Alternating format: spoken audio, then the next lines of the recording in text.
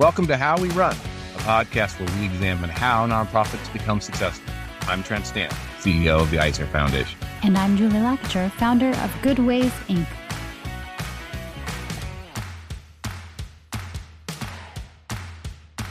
On this episode, we are joined by Elizabeth Foer, the CEO and Executive Director of the Venice Family Clinic, who walks us through her organization's recent merger.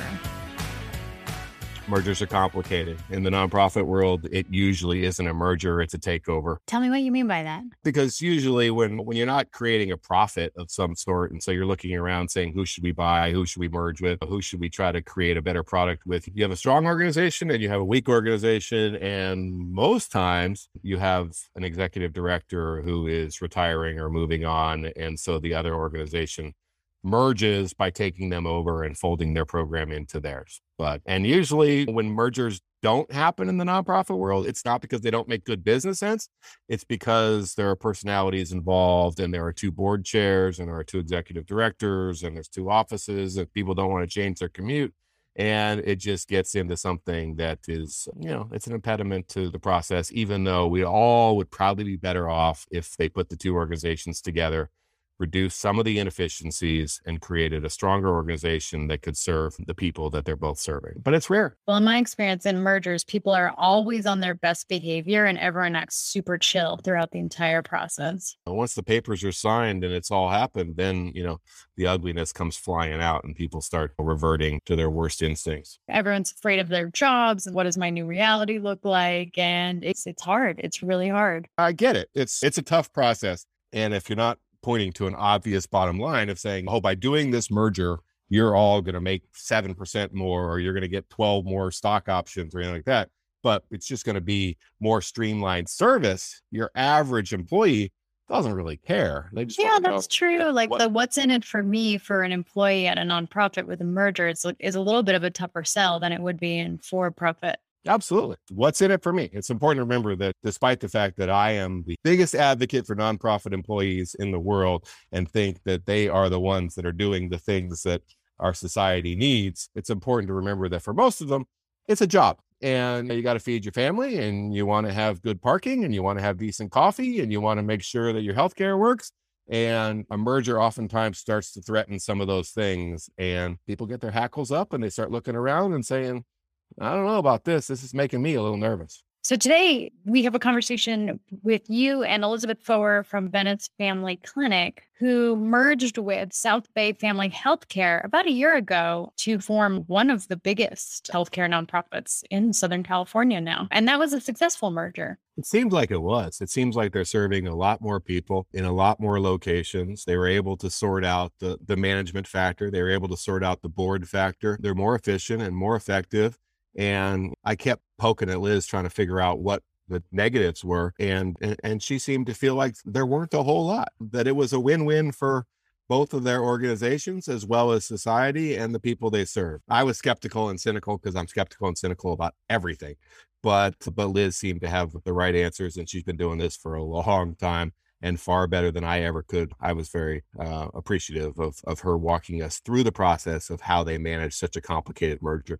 Yeah. And Venice Family Clinic is a pretty special nonprofit too. They do an amazing array of things and they do it very well. Yeah. And they've been doing it for a long time and they're giant. Liz talks about how big they are and how many people they serve. And this is a major healthcare related organization that most people may not be familiar with if you're not receiving your services from a clinic.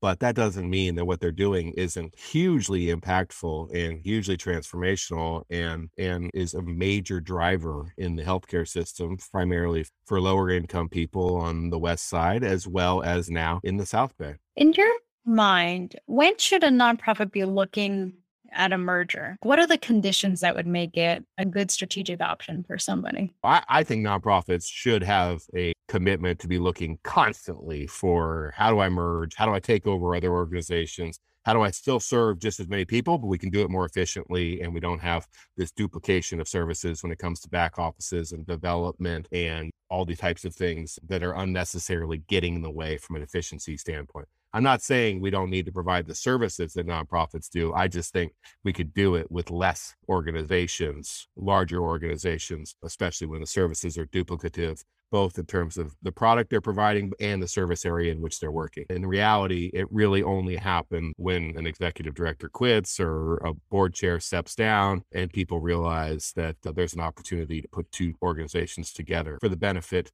of what oftentimes is the benefit of one organization, not necessarily the service area they're working in. Yeah, it's interesting. I'm working with an organization right now on a strategic plan. And one of the things that we've been trying to talk about, not necessarily a merger, but it's just the value of partnering. It's a tool that not enough organizations utilize of, yes, your organization does this. And if you want to do this in your strategic plan, you can get there twice as fast by partnering up with another organization. And that's okay to do. No, it's not a crutch and it's not a failure, but it's actually a very effective strategic option for you as an organization. I think it should be part of how we look at how successful a nonprofit is, how many partners they have. Yeah, I think there is a tendency in the nonprofit world sometimes to think of things like mergers and acquisitions as distasteful, as un-nonprofity. And I think that's just nonsense. Most people who are running nonprofits in this country, good nonprofits, they know more about business principles than just about everybody who graduates from Wharton this year. They're smart and savvy, and they're running high-performing organizations on a shoestring budget and doing it with dignity and respecting their employees. They're good business people, but I think we still look at nonprofits and go, oh yeah, but you shouldn't be trying to merge or acquisition or fold other people in kind of thing. You should just do your thing in your own particular lane and let the mergers and the acquisitions to the Silicon Valley firms or the Wall Street or something. I just think everybody should constantly be looking at their business model, should constantly be looking at the way they run their organizations and saying, is there a better way for us to do this? Would it work better if we were bigger? Would it work better if we took over that organization right there? Would it work better if we were able to get access to their donors? And so I just think that the good executive directors and good boards have an obligation to constantly be looking for, is there a way for us to get bigger, better, faster? Yeah. And I think that bigger, better, faster, that's definitely something that people think sometimes it's not nonprofiting, right? Yeah. Yeah. I think Liz and Venice decided, let's go get it. It makes all the sense in the world. Yeah, that's great. All right, let's take a listen to your conversation with Liz.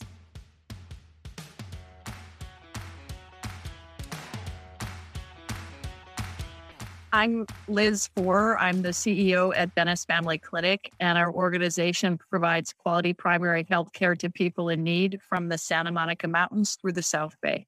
Wow, perfect. You certainly know your elevator speech. That's you've been doing it for a while, I know. And just so the listeners have a perspective on where you're coming from, how many patients roughly do you guys serve? 45,000 unique individuals. I think some people who don't live in California, sometimes when you say Venice Family Clinic, they think that it's a shingle out on the road and that's people who go in to see a doctor in the back. You're talking about providing life-saving services for 45,000 people, the size of a medium town. So clearly you know where you're coming from when you talk about how the system is working and not working. And 17 locations in the neighborhoods, 2 mobile units, Vine Street Medicine Outreach team. We're on the ground. We know our communities and the people we serve. So Liz, one of the reasons that I wanted to talk to you is that your organization recently merged with another organization, South Bay Community Healthcare. Can we just start at the beginning? And when did your organization start discussing such a merger? We started discussing the potential of a merger and more partnership about 4 or 5 years ago, and had been doing some partnering with various grants with South Bay Family Healthcare around specialty care. We actually helped create a small nonprofit called Plunum Health, where we brought in our 2 clinics and 2 other clinics to work on projects we were finding difficult to do alone.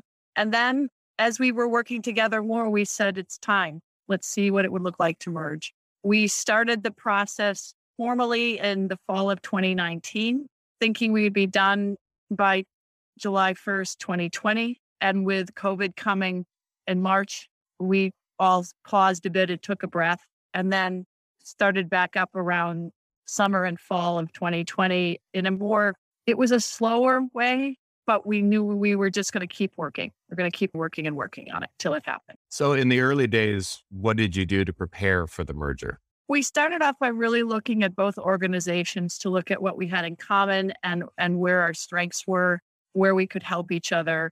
We had a committee made up of a few board members from each organization that walked through some of the key issues we thought we needed to discuss so that we could figure out if it was a go or a no go.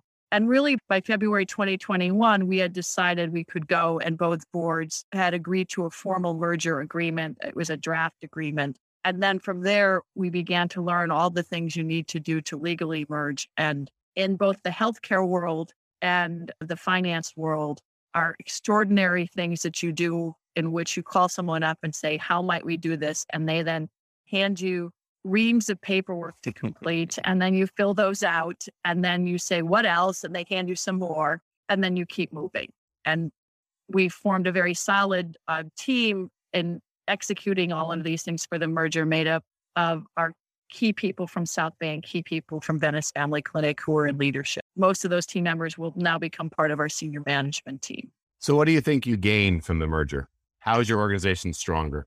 Our organization is stronger because it provides us with the capability to continue to grow in the neighborhoods we serve, not only on the west side, but into the South Bay, without any conflicts in terms of we're separate entities. So it allows us to move into neighborhoods that have a great deal of need, that prior to that, there'd be this question as to who belonged in those neighborhoods. Is it South Bay's neighborhood? Is it Venice's neighborhood? Right. This way, we don't have to go through that. It also allows us to really take a fresh look together at how our organization, which is stronger together, is able to move forward with change and increase services, especially in the South Bay in the areas of dental and mental health, and then expand the primary care, the excellent primary care that South Bay's been providing for many years. Do you lose anything by merging? The tricky part in the merge as you get bigger is to try to make sure that we keep the friendliness and community-based nature of our various locations. And so the key for us is to look at the things and the cultures that we both bring that we like, maintain those things, and look at the things that we think haven't worked well and say, this is a chance to try to change those things. What do we aspire to in those areas? We both as agencies have a reputation for being friendly, for places that you're greeted when you come in, that people feel at home. They feel comfortable with our staff. They care for our patients. They want to help. We don't want to change that. That's the most important piece of what is at the core of Venice Family Clinic and the core of South Bay. And that's also what helped bring us together. So that's a critical piece. It's about caring. Ideally, we will have the capacity to provide a broader range of services, continue our aspiration towards ensuring that people have very comprehensive care when they come to visit us, and that we're also able to link our patients as needed into the broader community to the other services they qualify for and know what's happened to them. So other than the voluminous amount of paper that was associated with this, are there things that you know now that you wish you knew when you first decided to merge? Did you learn things along the process that you didn't anticipate? I would say since we decided to merge, every day has been a learning experience for many of us. And it's helped us also partner with some of the governmental agencies we deal with in a much more hands-on way. So we all know a lot more people at entities, whether it's at the county level or the state level or the federal level, in more intimate ways than we knew before. And I think that's really helpful because it allows us to continue dialogues with them into the future. So that's really excellent.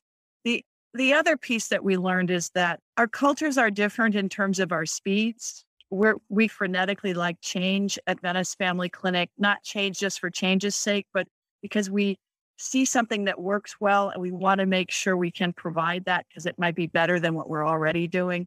So we've learned to be more patient.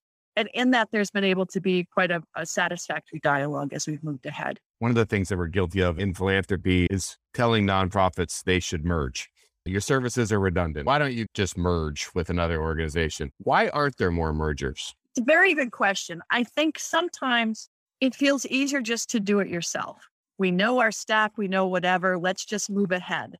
One of my colleagues said to me when he found out we were merging, congratulations, you managed to figure out a way to grow without harming your colleague clinics, without creating a competition, without all of that. You and Jan Hamilton Lee, who is now the former CEO of South Bay, have figured this out, and that's impressive. And he said, it's a good example to us all. And the key is to recognize something here in LA County. If 1 out of 3 people is on Medi-Cal, which means that they qualify because they have a low income, and we also have a whole group of people who are uninsured, and the number of people that fall into these categories is fairly staggering.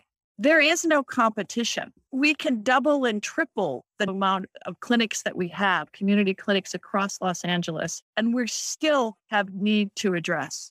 So we need to work together to do that, and we need to bring others in to do that. Yes, but there is competition for dollars, and that's why foundations are selfishly asking organizations to merge. It's because then we could just make one grant and would probably even be less to serve for the same number of people. And the obvious response from the nonprofit world is, why don't you foundations merge? And we all say, because we're different and unique and special, but I'm sure that every nonprofit would say the exact same thing. We're all guilty of not figuring out better ways to align our services. And you've done a fabulous job of merging 2 quality organizations to serve a large and growing vulnerable population. So I commend you for having the courage to do what was best for those you serve. So let's talk about how Venice Family Clinic runs. The name of this podcast is How We Run.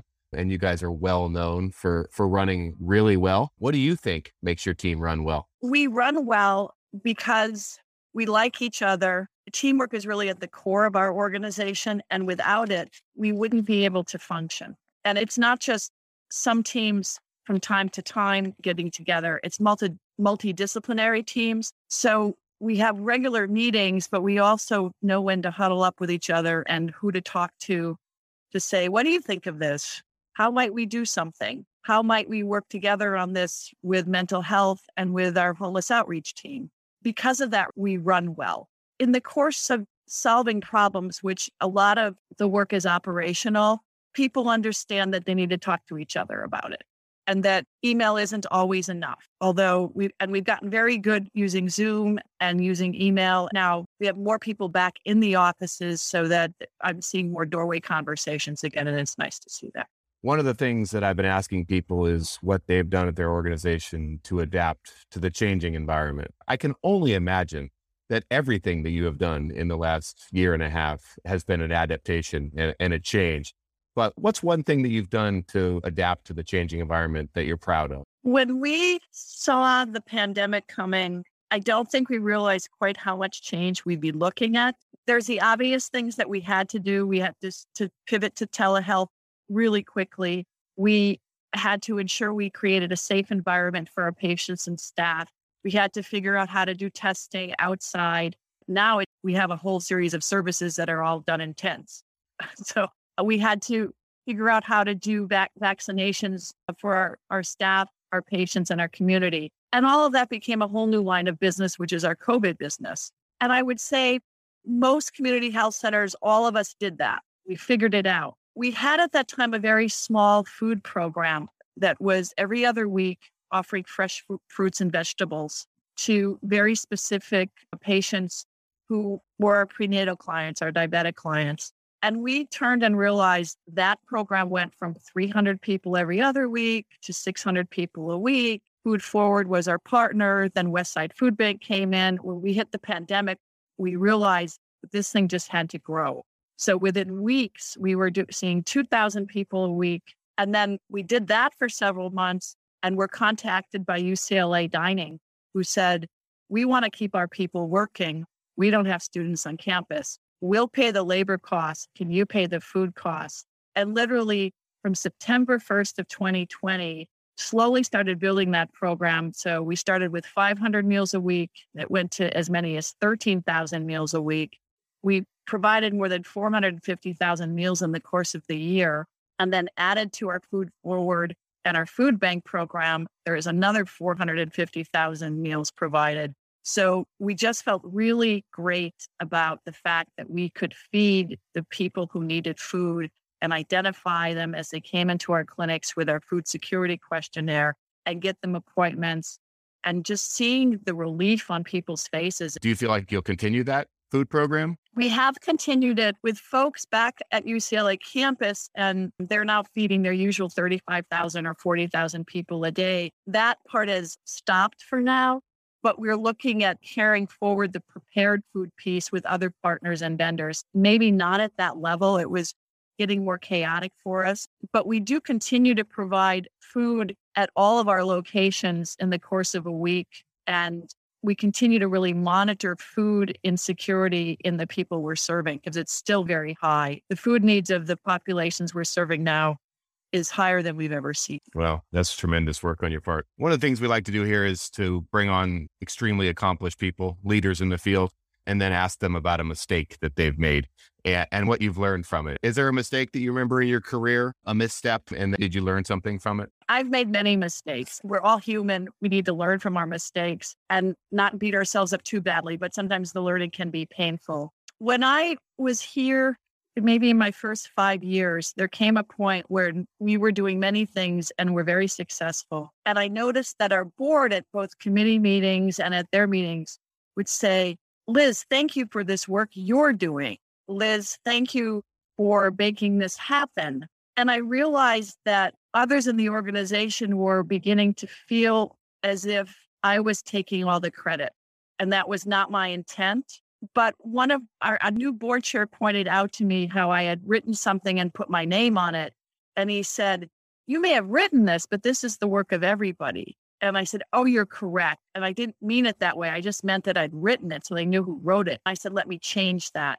But I also started making sure that when people would say, Liz, you did this, I would say, no, we did this. And then I would point out the key people involved and the teams involved in it so that our board could give the recognition where it was due.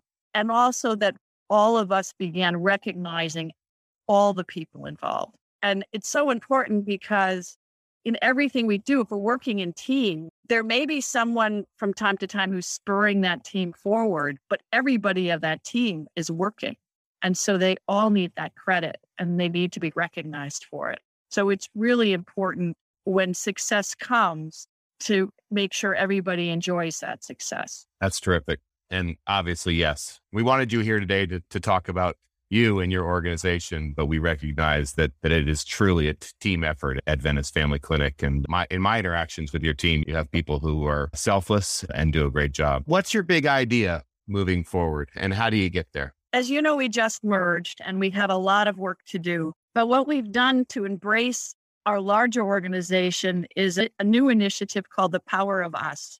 We've recognized that through the pandemic, we've been able to thrive and help others because the community has supported us in an above and beyond way. And we want to make sure we embrace that community and continue to all work together.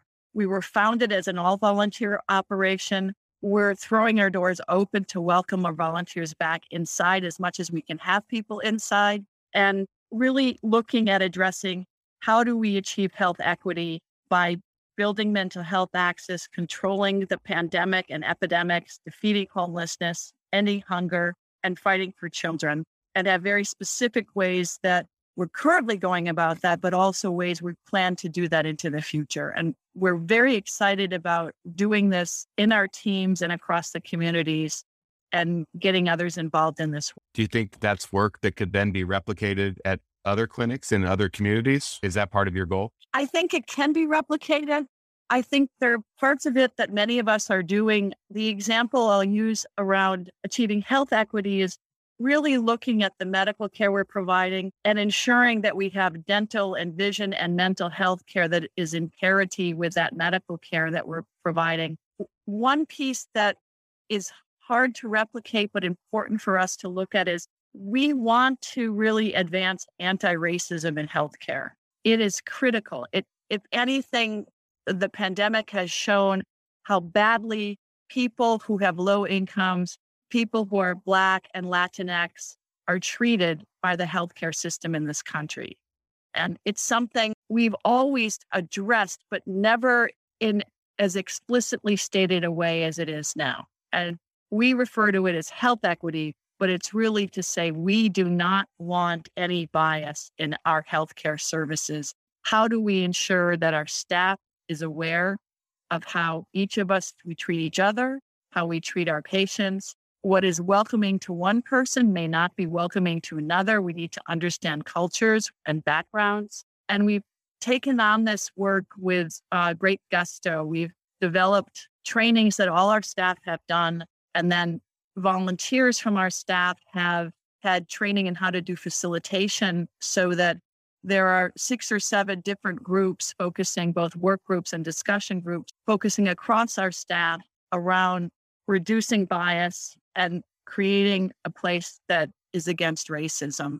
And then some of the work groups are working on how do we, when we look at our patient care, where are the biases? Where is the racism? What are the things that concern us? They've been interviewing patients. It's a journey. It's not a flash in the pan of, we're checking the boxes and being done. This has been going on in our country since its inception, and we need to address it every day and work hard. And it will really underlie our culture of our joint organization. It is, but the underlying concept that is critical to us. Yeah, I actually just want to personally thank you for making that connection for me.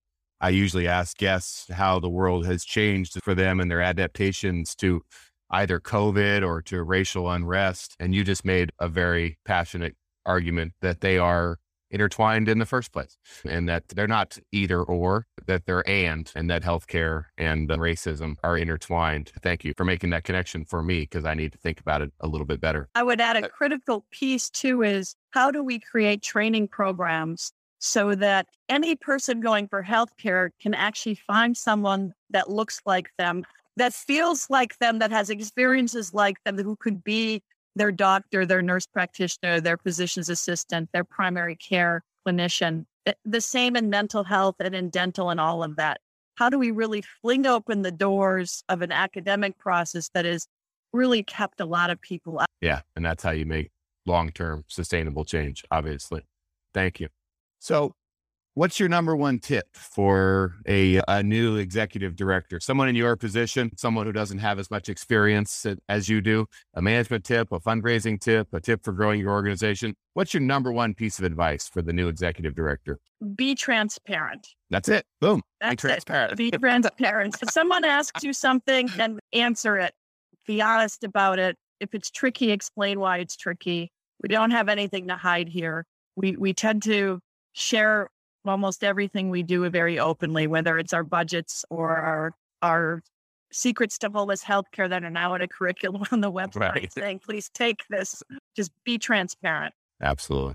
Liz, thank you so much for being here today. And much more importantly, thank you for a career of doing amazing work in the community and inspiring all of us.